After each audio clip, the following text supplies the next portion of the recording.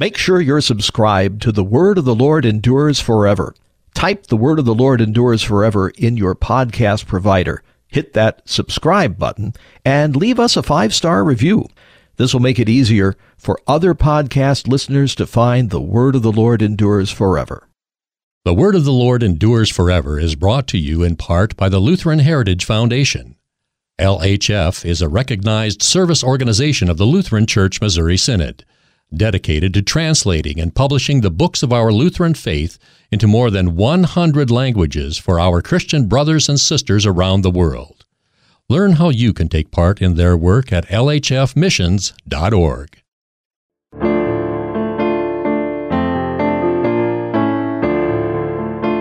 Welcome to The Word of the Lord Endures Forever with Pastor Will Weedon. Because he was truly sinless, and above all, because his body is the body of the eternal Son, assumed into the unity of his person, Jesus' body, even in death, is incorruptible. So, though he really truly died, there wouldn't be any stench of decomposition. The Word of the Lord Endures Forever is a daily verse-by-verse Bible study with the church, past and present. Pastor Weedon is leading us in a study of the book of Acts. The grace of our Lord Jesus Christ, the love of God, and the communion of the Holy Spirit be with you all. Amen. Greetings, people loved by God. The great joy of the Spirit's advent had occasioned a less than charitable interpretation of what was happening. They're just drunk.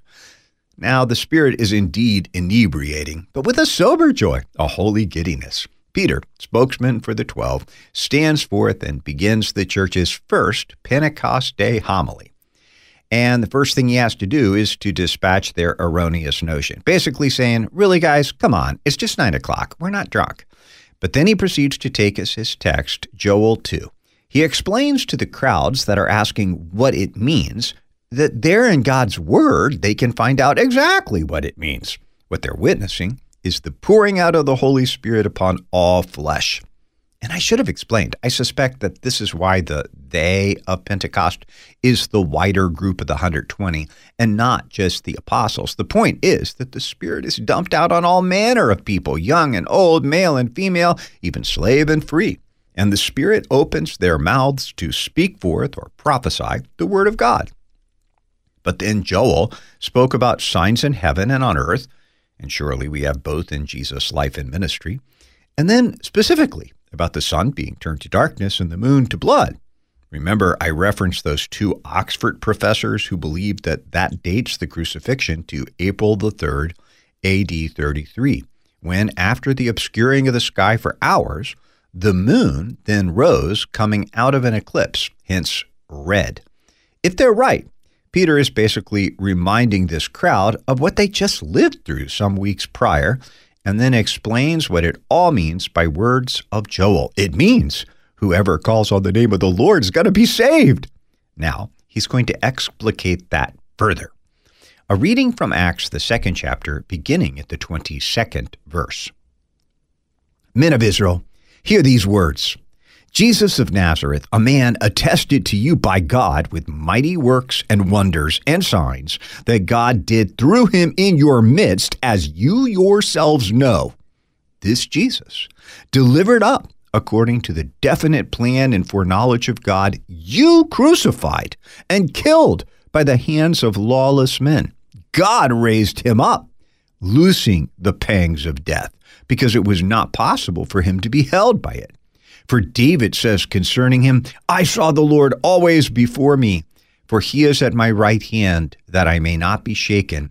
Therefore my heart was glad, and my tongue rejoiced. My flesh also will dwell in hope. For you will not abandon my soul to Hades, or let your Holy One see corruption. You have made known to me the paths of life. You will make me full of gladness with your presence. Brothers, I may say to you with confidence about the patriarch David that he both died and was buried, and his tomb is with us to this day. Being therefore a prophet, and knowing that God had sworn with an oath to him that he would set one of his descendants on his throne, he foresaw and spoke about the resurrection of Christ, that he was not abandoned to Hades, nor did his flesh see corruption. Acts 2, verses 22 to 31. Let us pray. Almighty and ever-living God, you fulfilled your promise by sending the gift of your Holy Spirit to unite disciples of all nations in the cross and resurrection of your Son, Jesus Christ. By the preaching of the gospel, spread this gift to the ends of the earth. Through the same Jesus Christ, your Son, our Lord, who lives and reigns with you in the Holy Spirit, one God, now and forever. Amen. So you ready to dig into today's reading? Let's do it. Verse 22, Men of Israel, hear these words. Jesus of Nazareth, a man attested to you by God with mighty works and wonders and signs that God did through him in your midst, as you yourselves know. So, having laid out from Joel the promise that whoever calls on the name of the Lord is going to be saved, Peter's about to explain to them that Jesus is this Lord Joel was talking about. He begins with the indisputable fact of the wild and crazy things that Jesus himself did among them, mighty works and wonders and signs.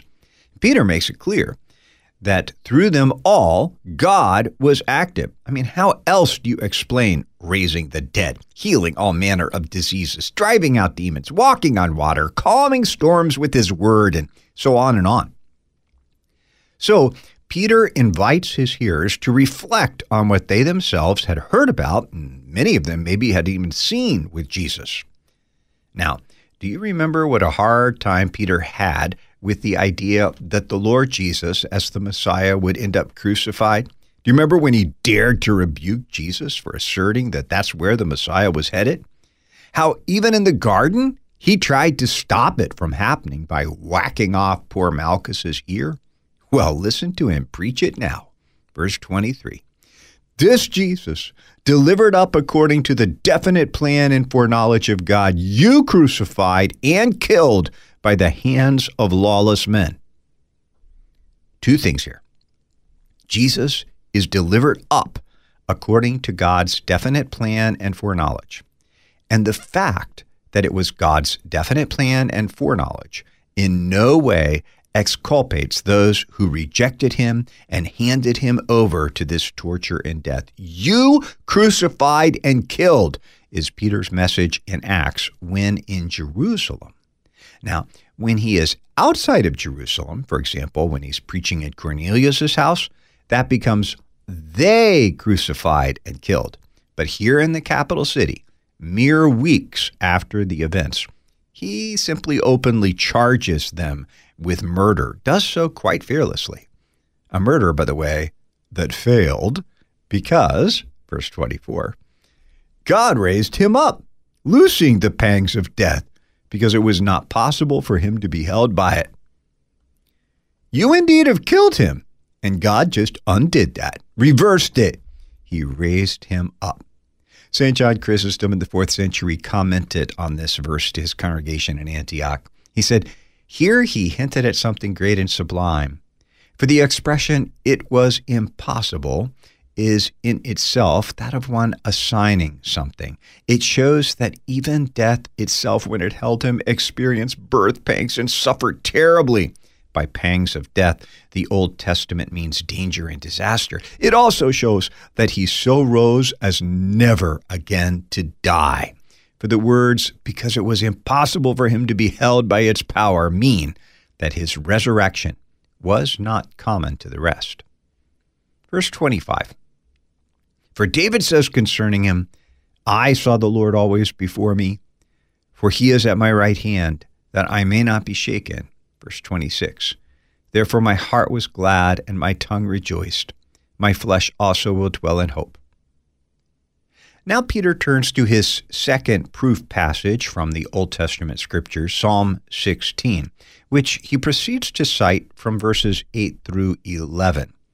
The I here, Peter will argue, cannot be David himself, but David is speaking by the Holy Spirit and prophesying about his descendant. That is, this psalm is ultimately about Jesus, not David. Remember Luke 24:44. Then he said to them, these are my words that I spoke to you while I was still with you, that everything written about me in the law of Moses and the prophets and the Psalms must be fulfilled. And this is the confidence with which Jesus offered up his life on the cross. Verse 27, "For you will not abandon my soul to Hades, or let your Holy One see corruption." Verse 28, "You have made known to me the paths of life. You will make me full of gladness with your presence." Hades, or Sheol, indicates the place of the dead. So here it's a clear confession that Jesus really and truly died, but he died in a different way from us. Because he was truly sinless, and above all, because his body is the body of the eternal Son, assumed into the unity of his person, Jesus' body, even in death, is incorruptible. So though he really truly died, there wouldn't be any stench of decomposition on him. And after he was dead and buried, his Father made him walk those very paths of life, raised him up, and filled him with overflowing gladness that comes from his presence. Peter thus concludes, verse 29, "Brothers, I may say to you with confidence about the patriarch David, that he both died and was buried, and his tomb is with us to this day." That is, David most certainly did see corruption. His body decayed in its tomb. Everyone there that day would have admitted that that was true. And so it would be a mistake to read the words of Psalm 16 as though they had been exhausted in the life of David himself. In fact, they couldn't be. They pointed beyond David to the promised Messiah, the Son of David, who would have an everlasting throne, rule, and dominion. Hence, verse 30, "Being therefore a prophet, and knowing that God had sworn with an oath to him that he would set one of his descendants on his throne," verse 31, "he foresaw and spoke about the resurrection of Christ, that he was not abandoned to Hades, nor did his flesh see corruption." As we say in the Nicene Creed, "Who spake by the prophets," the Holy Spirit speaks through his chosen witnesses and speaks through them about the Christ. David knew that God had made him an expansive promise, so huge that it could only be fulfilled by one who was simultaneously David's son and David's Lord. Seeing and greeting that one from afar, David had foreseen the resurrection of the Messiah and the way that he was not left in Hades, that is, among the dead, and how his very flesh did not suffer any decomposition, even in death. By the way, you can see the unity of the apostolic preaching by comparing Peter's use of this passage in this particular chapter with St. Paul's use of the exact same text in Acts 13, verse 34 and following. Both men use it to make the same point.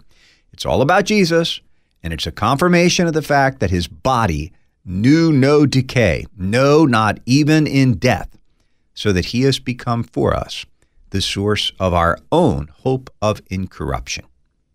Right there's where we're going to hit the pause button for today.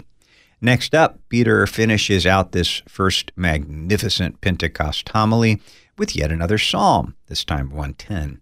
He'll make it clear that we all are witnesses to the fact that God raised Jesus up from the dead, and that what happened that morning was the result of Jesus' own activity. He poured out the Spirit, which they are seeing and hearing in action.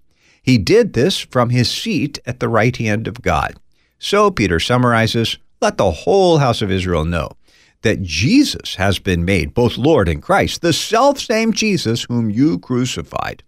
This strikes them with terror. They ask the apostles what they ought to do. Peter's answer is direct and beautiful. "Well, repent and be baptized in his name, and you'll receive forgiveness, yes, even forgiveness for killing your promised Messiah. And not only that, but you'll receive the gift of the Holy Spirit too, just the same as we received this morning." Peter then urged them to rescue themselves from this crooked generation, and we'll hear that no less than 3,000 took Peter up on the invitation to receive baptism that very day. Any wonder then, some people call Pentecost the birthday of the Christian church, from 120 to 3,000 in a single afternoon. Till next time, people loved by God, the Lord bless you and keep you. The Lord make his face shine upon you and be gracious to you. The Lord lift up his countenance upon you and give you peace. Amen. Thanks for listening to The Word of the Lord Endures Forever with Pastor Will Weedon. The Word of the Lord Endures Forever is a listener-supported program. You can donate by check, make your check payable to The Word Endures, and send it to Box 616, Collinsville, Illinois, 62234. You can also make a secure online contribution at thewordendures.org. The Word of the Lord Endures Forever is a production of LPR, Lutheran Public Radio.